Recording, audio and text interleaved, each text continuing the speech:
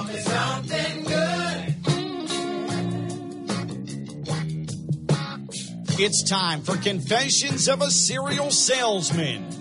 Author, expert sales trainer, and serial entrepreneur Steve Nudelberg wants to help you change your life and your business using his 27 rules for influencers and leaders. Tell me something good. This is the Confessions of a Serial Salesman podcast with Steve Nudelberg.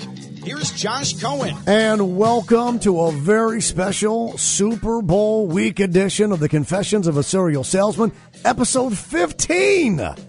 No one thought you'd make it past 3, Steve Nudelberg, and look at you now. You've outlived them all. So we had some stats come up yesterday about the countries that this is being delivered to. People are tuning in. They're listening around the world. Around the globe. You're killing it in my mind. Mozambique, Cameroon, as I understand you are killing it. Absolutely. Confessions of a Serial Salesman, this podcast. He's Steve Nudelberg. I'm merely Josh Cohen. This based upon the best-selling book, your book, The 27 Rules for Influencers and Leaders That Will Change Your Life and Business. And we don't need to waste any time as we get to our guest this week, who you have a story about because it was someone that you kept bothering in airports. And finally he said, "Sir, are you following me?"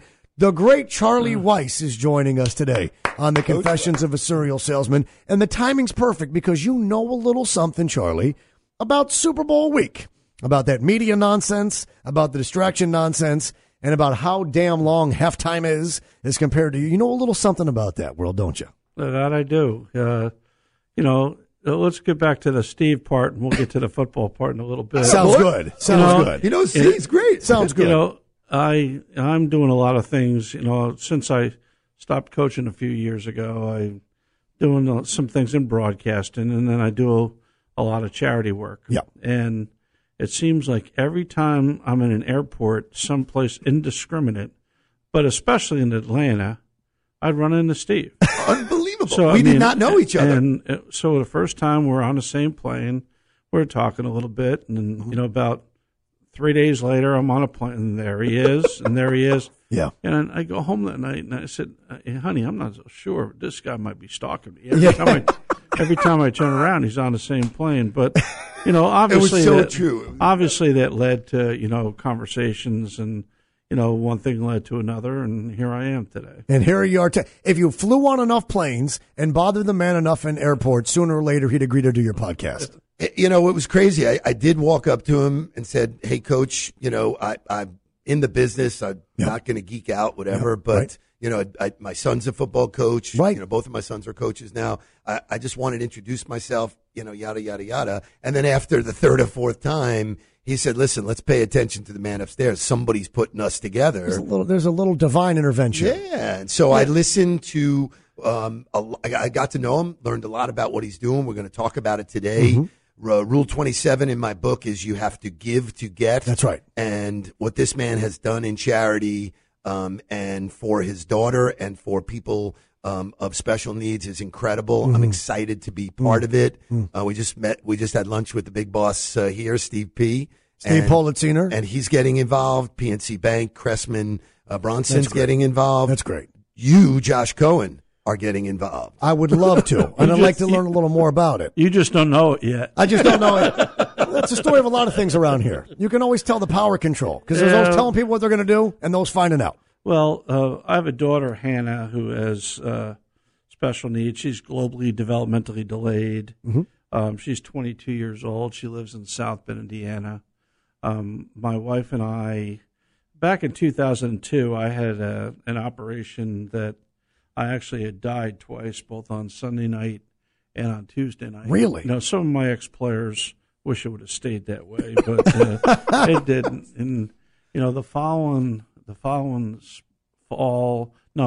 summer, we were at our place in Pawleys Island, South Carolina, at our condo, looking over the ocean, and my wife looked at me and said, you could have died. We would have never done any good for anyone other than ourselves. And on that day, that was the start of our charity called Hannah and Friends, after my daughter Hannah and her friends, which basically we wanted to raise compassion bring more compassion and awareness to the plight of people with special needs.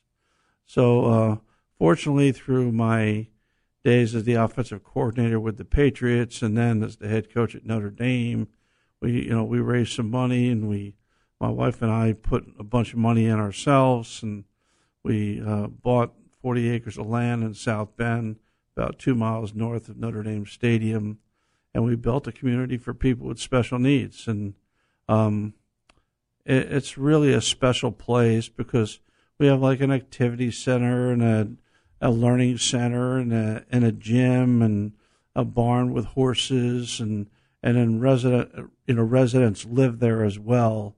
But we have day programs going on and evening programs going on and night programs going on and summer camps going on for people with special needs. It's really like the utopia for people with special needs. And I think that, it's one of those places, if you're a parent of a kid with special needs, or somebody, that has special needs, their families, or specifically especially their parents, every day from the day they're born, live with who's going to take care of them when I can't take care of them anymore. Right. That's a real thing. It's a very real thing. Yeah. So that's why we built Hannah and Friends.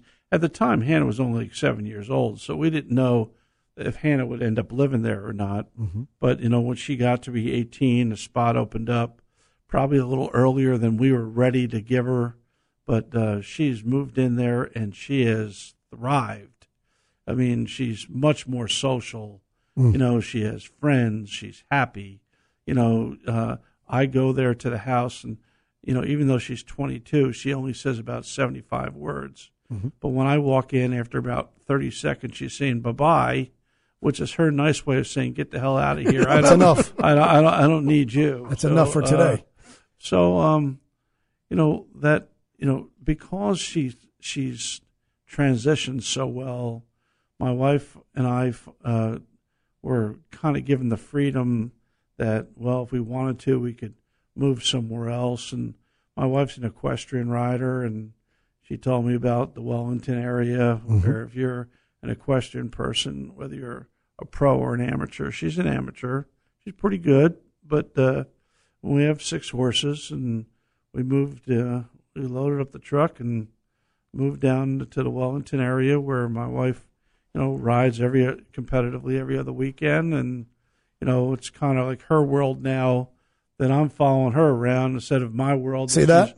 My world where she's following me around. The roles have reversed. And what we've decided, we've been here a little over 2 years, and what we decided is, we wanted to do something for the people in South Florida, specifically Palm Beach County, kind of not necessarily Hannah and Friends, but something related to people with special needs. Mm-hmm. And I have a quarterback who had played at Notre Dame for me that lives in Fort Lauderdale by the name of Brady Quinn. Sure. Did you know he lived in Lauderdale? Yeah, he was talking about being at the Boca Raton Bowl every year. Got it. Yeah. Okay. And as a matter of fact, he went to the Boca Raton Bowl right after he and I had dinner that night. Yeah, in Boca.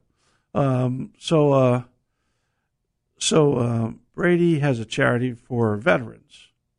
So what we decided to do is we're kind of teaming up along with some of our other ex-players, and some teammates of his, some not, and we want to build a residential community for vets with special needs. That's great. So that's great. It's in the infancy stages right now, but we're kind of sold on this is what we want to do, and that's our plight. And that's a great combination of two. I can't think of another nation in the world that distreats their veterans. Unbelievable. Are as disrespectful and unappreciative. Because everyone this football season, stand! How dare someone take a knee? The anthem. And what do you do? Are you hiring veterans? Are you helping veterans with mental health and care? And I'll say another thing about special needs. My friend Todd Decker, for years we go to dinner. Okay, Todd with palsy doesn't speak very well, but he speaks good enough. He's never stood. He never walk. He'll never skate. He loves hockey. When we go to dinner, the servers talk to him as if he's 4 months old. And they'll say, and what would you like to eat? And Todd will say, I would like, and they're like, ooh, something makes people uncomfortable about those who have challenges, developmental disabilities. And there is a great need for folks to be exposed to recognize that there's a person in there who is thinking, feeling, growing, learning, emoting, and it's all best that we learn to speak each other's languages and that commonality. You know, like I said before, our mission statement is bringing more compassion and awareness to people with special needs. Mm-hmm. But you'd be surprised, the kids from today have a lot more compassion and awareness. It's the grown-ups that don't. You know, True. And Simon Sinek says it was our issue. Right? You think about it, like when I was a kid, I remembered all those kids on the special needs bus and all those kids that were making fun of those kids on the special needs bus.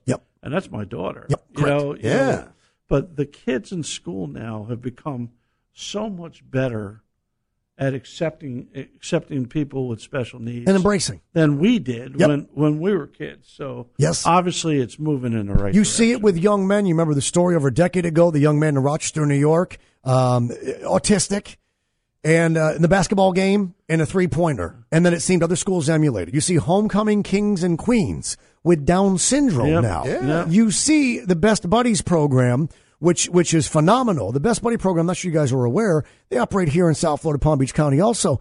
And basically the cool kids at school are adopting a best friend who is developmentally, who is physically challenged, who has Down syndrome, and they are saying, we're going to merge lunch tables because we all have a lot more in common than you believe. Never happened. And it makes the world that much. But you're absolutely right. This younger generation is more accepting, is more understanding, is more compassionate. You've got young men and women coming out with their sexual identity in the 6th and 7th grade. But when I went to school, those kids hid it, lied because of fear of retribution and now becoming named homecoming kings and queens. So you're absolutely right, Coach. The big takeaway for me, was that at this stage of Coach's career, he doesn't have to do any of this stuff. I think, when all is said and done, he's had, certainly a great career, and that career, still continues today in terms of advice and, all the things he knows about football. But he's left the mark in, with what they've done in South Bend. So to move to South Florida and then say, we still haven't done enough for this community. You can always do them a little more. Unbelievable. So that said to me, and there will be people that listen to this and go, well, what does this have to do with selling, and how does this relate? No matter what you do in your life, if you are a good person first, and do the right thing comes back. The universe seems to. Yeah, so that's why when I, got to know Coach and we started talking and we really become, good friends, I said, you know what? I have that ability to network because networking is only one letter away from not working. See, here's the problem, too. There's like 8,000 nonprofits in Palm Beach County. I mean, I really think that's the number. And they're all important to somebody. And I'm not saying that there's a problem with any of them. I'm saying everyone needs the same thing, and they need funds. Okay, well, there's multiple ways you can help. Obviously financial is always critical, but time is critical too. When people don't have money but they have time to donate. I always put a great value on time because you could be around people. You could help in night activities. Just extra people that want to go to to karaoke or to dances and things like that. But you think about this vet project, okay? So in the state of Florida, one of the biggest problems with vets is a number that are homeless. Correct. Enormous. Well, the weather's nice, right? So if you're going to go somewhere where you don't have any money and you're going to be homeless, you might as well go somewhere where the weather's tolerable and you can make it. And I think that what we'd like to do is we'd like to build a nice residential community where people can transition through in their lives, where they could stop in and help gather themselves. Get a little help, go get themselves a job, go get themselves some place to live and get on the right track. But that's on one hand. But the other hand, you have people who have emotional problems, physical problems, psychological problems, and the VA only can do so much. Yeah. I think this is something that is a hot button, ticket these days. And Steve's right. I really don't need to be doing this. Especially towards the downside of my coaching career. But on the other hand, what is it? What's wrong with finding the time and effort to kind of spearhead a mission like this? There's plenty of people out there that can help with either their time or their money. Some people have a lot of money, but people are tapping on them all the time. Right. They're all going back to that well, trying to get everything they can out of them to make their place work. And I'm not trying to compete with None of them, with any of those right there. What I'm trying to do is just say, this is what we want to do. And hopefully enough people will get on board so that you can, make the project not only come to fruition, but, the more money you raise, the bigger the project. Right. And you don't ever spend money that you don't have.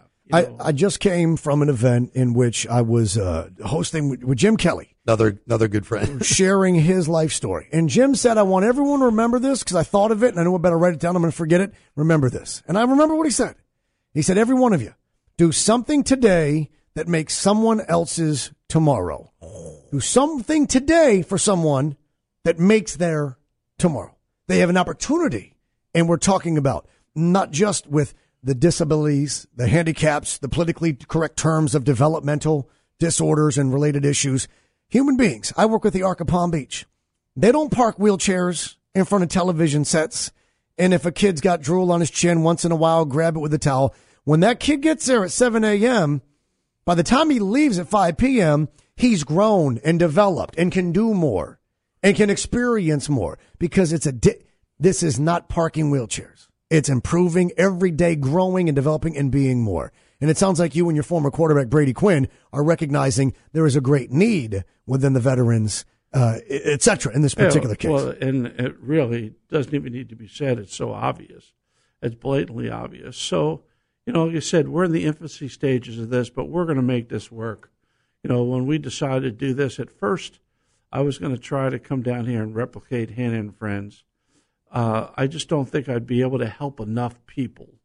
Really? And, you could help some people, and, you can't save the world, but you could help some people. But I just felt that, this other idea was, complimenting what I'm doing and what Brady's doing. And when I say what I'm doing, to say what my wife's doing, I just follow her lead, So let me not try to act like this is my doing. My wife has spearheaded this ever since we go all the way back to 2003 when she made that comment to me, because that was kind of a figurative slap in the face. Hey, I'm feeling pretty good at myself. With the offensive coordinator with the Patriots, just won the Super Bowl, feeling pretty good. Making decent money. Got this young quarterback that looks like he's got a chance. Kid out of Michigan. Can you imagine? He was a new guy. Brady baby. He was a new guy by the name of Brady, but he was our 6th-round draft choice. First year in the league, he was our 4th-string quarterback. 199. But he was our 4th-string quarterback, and no one keeps 4 on the roster. But we thought we'd keep him on the roster because he might have had a chance. And the next year, he only threw 3 passes that year, by the way. In 2000? Yeah, he was 1 for 3 in a game against Detroit for like 6 yards. If Mo Lewis wouldn't have exploded the spleen of Drew Bledsoe, might we have never known, or would have Tom wound up somewhere else? Well, I mean, look at him. You have to figure he would have ended up somewhere else. But I'll tell you, that year he really didn't clearly beat out Damon Eward for the number 2 spot. Really? I mean, in preseason, it was too close to call. So, when we had to rank them getting ready for the game, because you don't dress 3, you dress 2. So we had to figure out who we're going to dress. Now, we had just given Damon, $1 million signing bonus to sign from. He was Marino's backup here with the Dolphins. Yeah. And then we gave him $1 million to come to be the backup right there. But it was too close to call, and Bill and I sat down. And he goes, what do you think? I said, that's too close to call. So we decided to go with the younger guy, and it wasn't because he beat him out.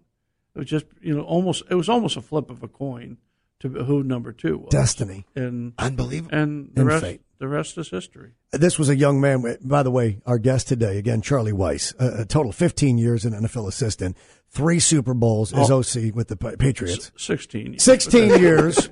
16 years, Noodleberg, do your homework. Yeah. And, of course, Notre Dame to those back-to-back BCS Bowls in 2005 and in 2006. And it goes on to Florida OC and, of course, at Kansas as well. And we're talking, when he says Bill, he means Belichick. And when he says Brady, he means Tom Brady. There was a different Brady later in the form of Quinn at Notre Dame as that story progresses. The greats have something different about them, whether it's business or sales. I know personally some people who are the greatest of all time at what they do, legitimately. And they're different in a way of which I know that no one has to tell them to motivate or to start or to work. They just do it. What was different about Tom Brady? What was different in him than where today we're at this point? Awesome question. Well, when he was a rookie and he was this fourth-string quarterback, at the end of practice, of which he'd be getting no reps, by the way. He'd get no reps in practice. So at the end of practice, he used to take, like, the guys that were rehabbing, the guys that were coming off of injuries, or the other guys, like the guys on the practice squad, the guys that weren't getting any real reps. And then he'd go back and he'd go through all the plays that had happened during the day that he could replicate with the number of guys he had so that he wouldn't lose any of the reps. Wow. And you'd watch him. No coaches would be there for this. They'd kind of do this on their own, and you'd watch him. And as a quarterback, by far, the most important quality, nothing close for second, is whether you have it or not. No, it is the word. It. Do you have it or don't you have it? Mm-hmm. And he had it. Can't explain exactly what it is. But everybody But you around know when him you see knew. it? Everybody around him But he knew. had it. Do you know it in practice when you see it? He's the Pied Piper. The team gravitated. It wasn't just the receivers. He'd go sit with the offensive linemen. He'd go sit with the running backs. He'd go sit with the DBs. He'd go sit with the linebackers. He'd go sit with the defensive linemen. He'd go sit with the trainers. I mean, he just had it. So that Super Bowl, St. Louis Rams, enormous favorites. It's now February of 2002. First Super Bowl played in February because of the events of 9/11, which we will always remember and we will never forget. May God bless America. And the Patriots get the ball, and here's Pat Summerall and John Madden saying, well, you got to take a knee. This is a young guy. And they say, Charlie, this is on your watch. You're calling these plays. Yeah, this was an interesting conversation because there was me and Bill and Tommy and Bledsoe. All right. Were standing there. And, we looked at each other, and Bill said something, and I said to Bill, I said, well, you might as well give it a shot. They got all the momentum because they had just, it was 17-3 going into the fourth quarter, and they scored twice to tie it up. Right. And, so I give him the first play call, and I said, now, don't take a sack. If you feel any pressure, just don't force a throw. Just throw the ball away. Mm-hmm. And Bledsoe looks at him. He goes, "Hell with that. Just sling it." And on the first play of that drive, we got interior pressure by one of their defensive linemen that actually had a hand on him, and he stepped up and threw a check down, which was a good place to start. And then we proceeded in that drive. There were two critical plays in the drive. Actually three.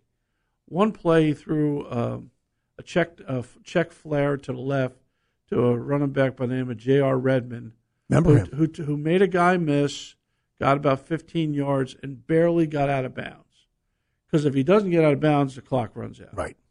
Okay. Then we get the ball about our own 40-yard line, and I call a 3-by-1 formation to the right, to the wide side of the field with 11 people in there, which is 3 wide receivers, a tight end, and a running back.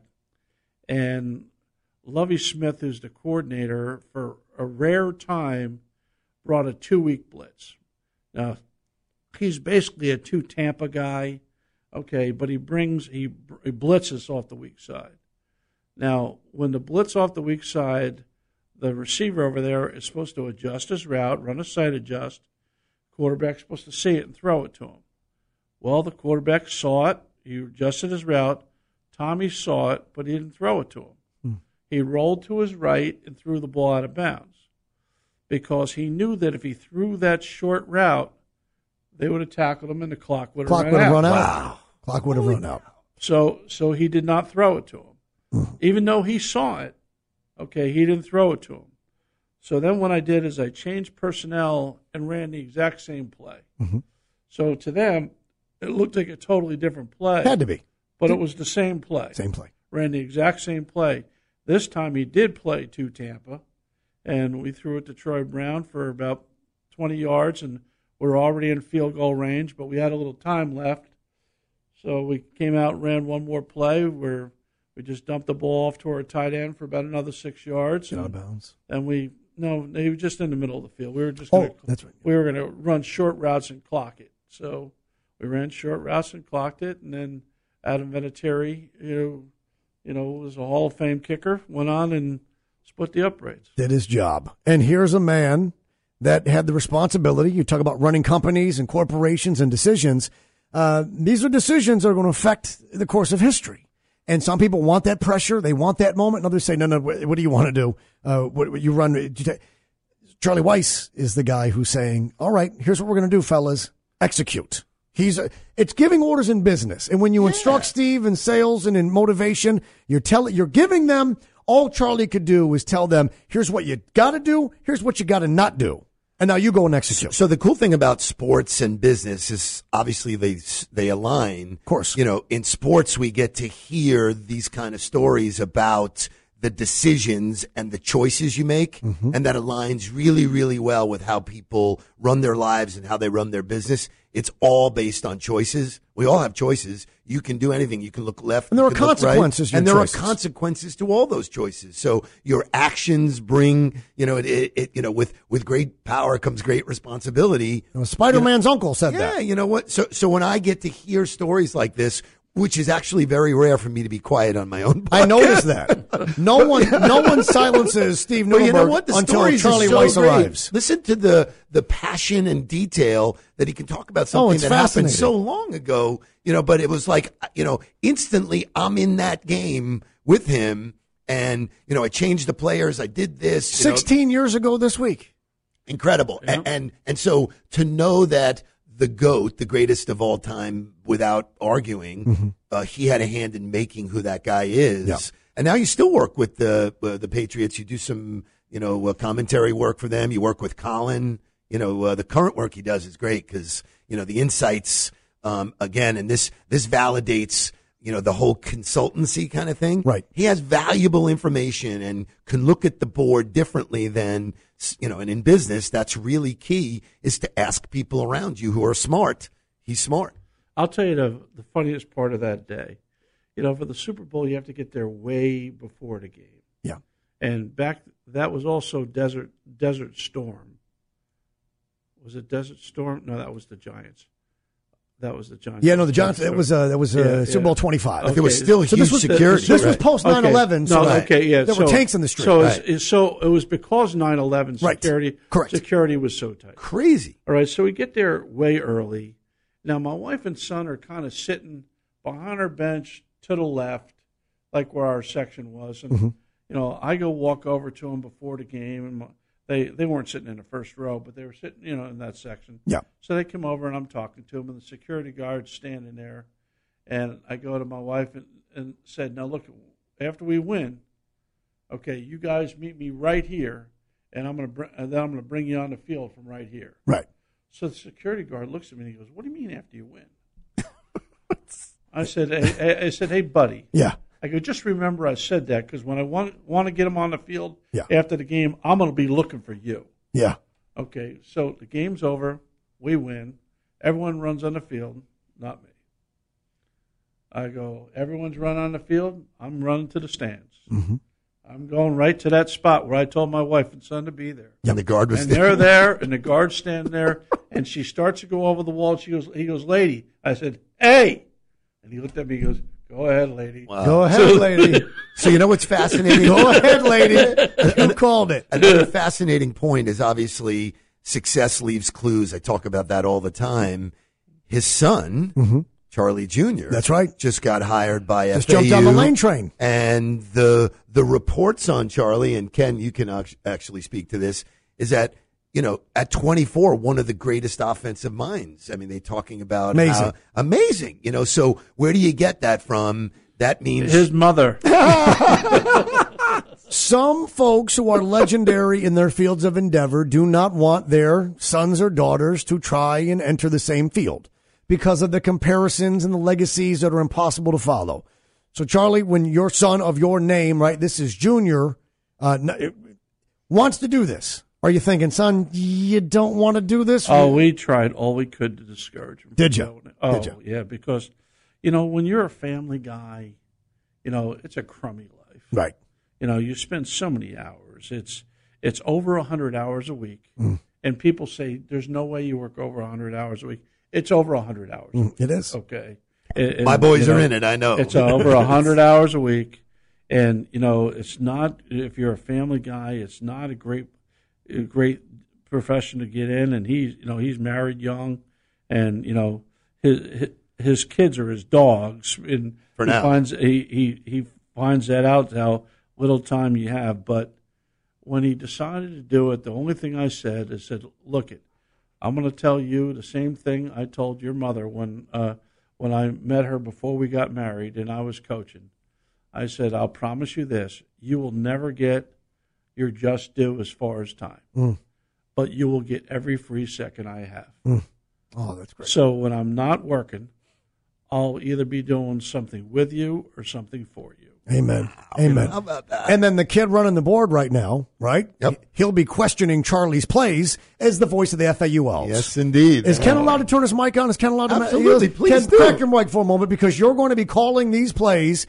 And There is no criticism of the offensive coordinator coming out of my mouth. But you're fair. You're fair. I am fair, but I also am a massive homer as well. Yes, you and are. on That's the true. recruiting trail, we have signing day a little over a week away now, a week and a half away. And from what I'm hearing from kids that are being recruited by FAU, Coach Charlie Weiss Jr. has gotten on the trail and has done nothing but impress not only kids but families. And he's been back in this OC role for about That's 2.5, 3 weeks. That's what you're hearing. Absolutely. It's kind of funny because, he's he's a good-looking kid, very polished.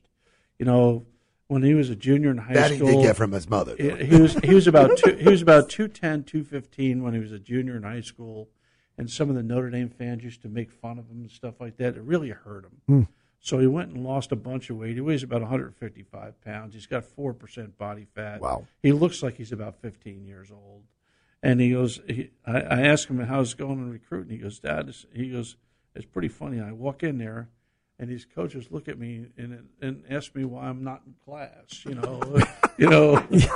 I'm 15. Can I ask you about a boy named Montana? Sure. I'm watching a game. It's a Saturday afternoon, and Notre Dame's packed up at their own 1 or 2 yard line, and they throw a pass. It was the first series of the game. And I said, what in the hell are they doing? Is Charlie Weiss out of his mind? Who does this? And then I heard a story about a young boy in Montana who was named after Joe Montana, who was very sick. And he had a wish, and he wanted to call the first play of the game that Saturday. He didn't live to see Saturday, Coach.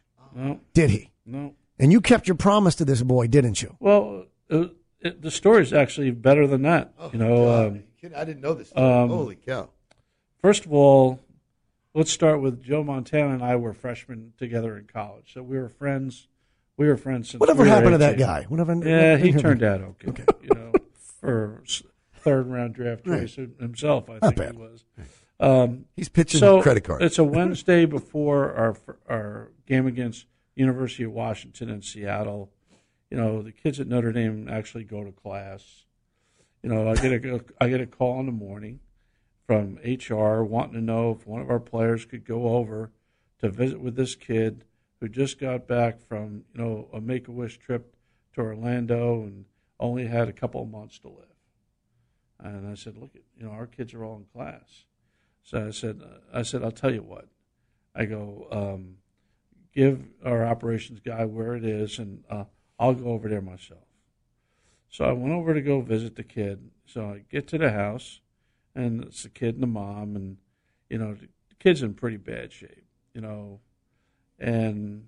but we're talking, he could talk fine, but he had lost, the cancer was coming up his body, and he was becoming more immobile.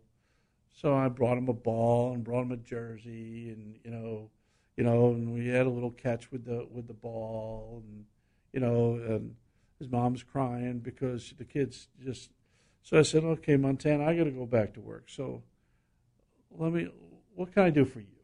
Tell me what I can do for you. He goes, well, like any other 10-year-old kid, I don't know. And I said, how about you call the first play of the game? You can call the first play of the game. I said, and he goes, okay. I said, all right, what do you want us to do? He goes, pass to the right. I said, okay. Wow. First play of the game is going to be a pass to the right. So, now it's Wednesday. We practice on Thursday. We go out a day early because it's a West Coast trip. Thursday night. Friday morning, I get up and my operation guy knocks on my door early. And I said, what's up? And he goes, you're not going to believe this. I hadn't even told the team yet. I hadn't even told the team the story yet. So he goes, you're not going to believe this. And I go, what? And he goes, he died last night. Oh. I said, you're kidding me. And he goes, no, he died. And I said, well, get the mom's number. I'll call the mom up. So now I have to talk to the team. So I use it as a teaching moment. Mm.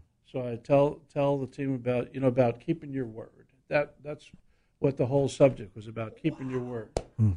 So I said, now listen. I told him what had happened and told him about that the kid had died. And I said, now, so on the first play of the game, we're going to call 0 on, sprint 339 naked. Okay, we're going to run a boot, and I want you to throw the ball no matter what. Okay, do not hold the ball, even if it's incomplete. Make sure you throw it to the right. All right, so now we go for. I said I don't want the media to know about this. This is going to be a private thing. I go, let's go kick their ass when the game's over. I want everyone to come in here and sign that ball. Do not tell the media after the game. I go, we'll fly back. And then tomorrow afternoon, I'll bring it back to the house and go give it to the mom. All right. So Washington gets the ball first, and they proceeded to go right down the field. I mean, now they weren't very good, but we weren't slowing them down. And they go, and I would have preferred they scored on this drive than for them to do what they did. Yep. They fumbled on about the 1-inch line. Yep. So the ball literally inside the one.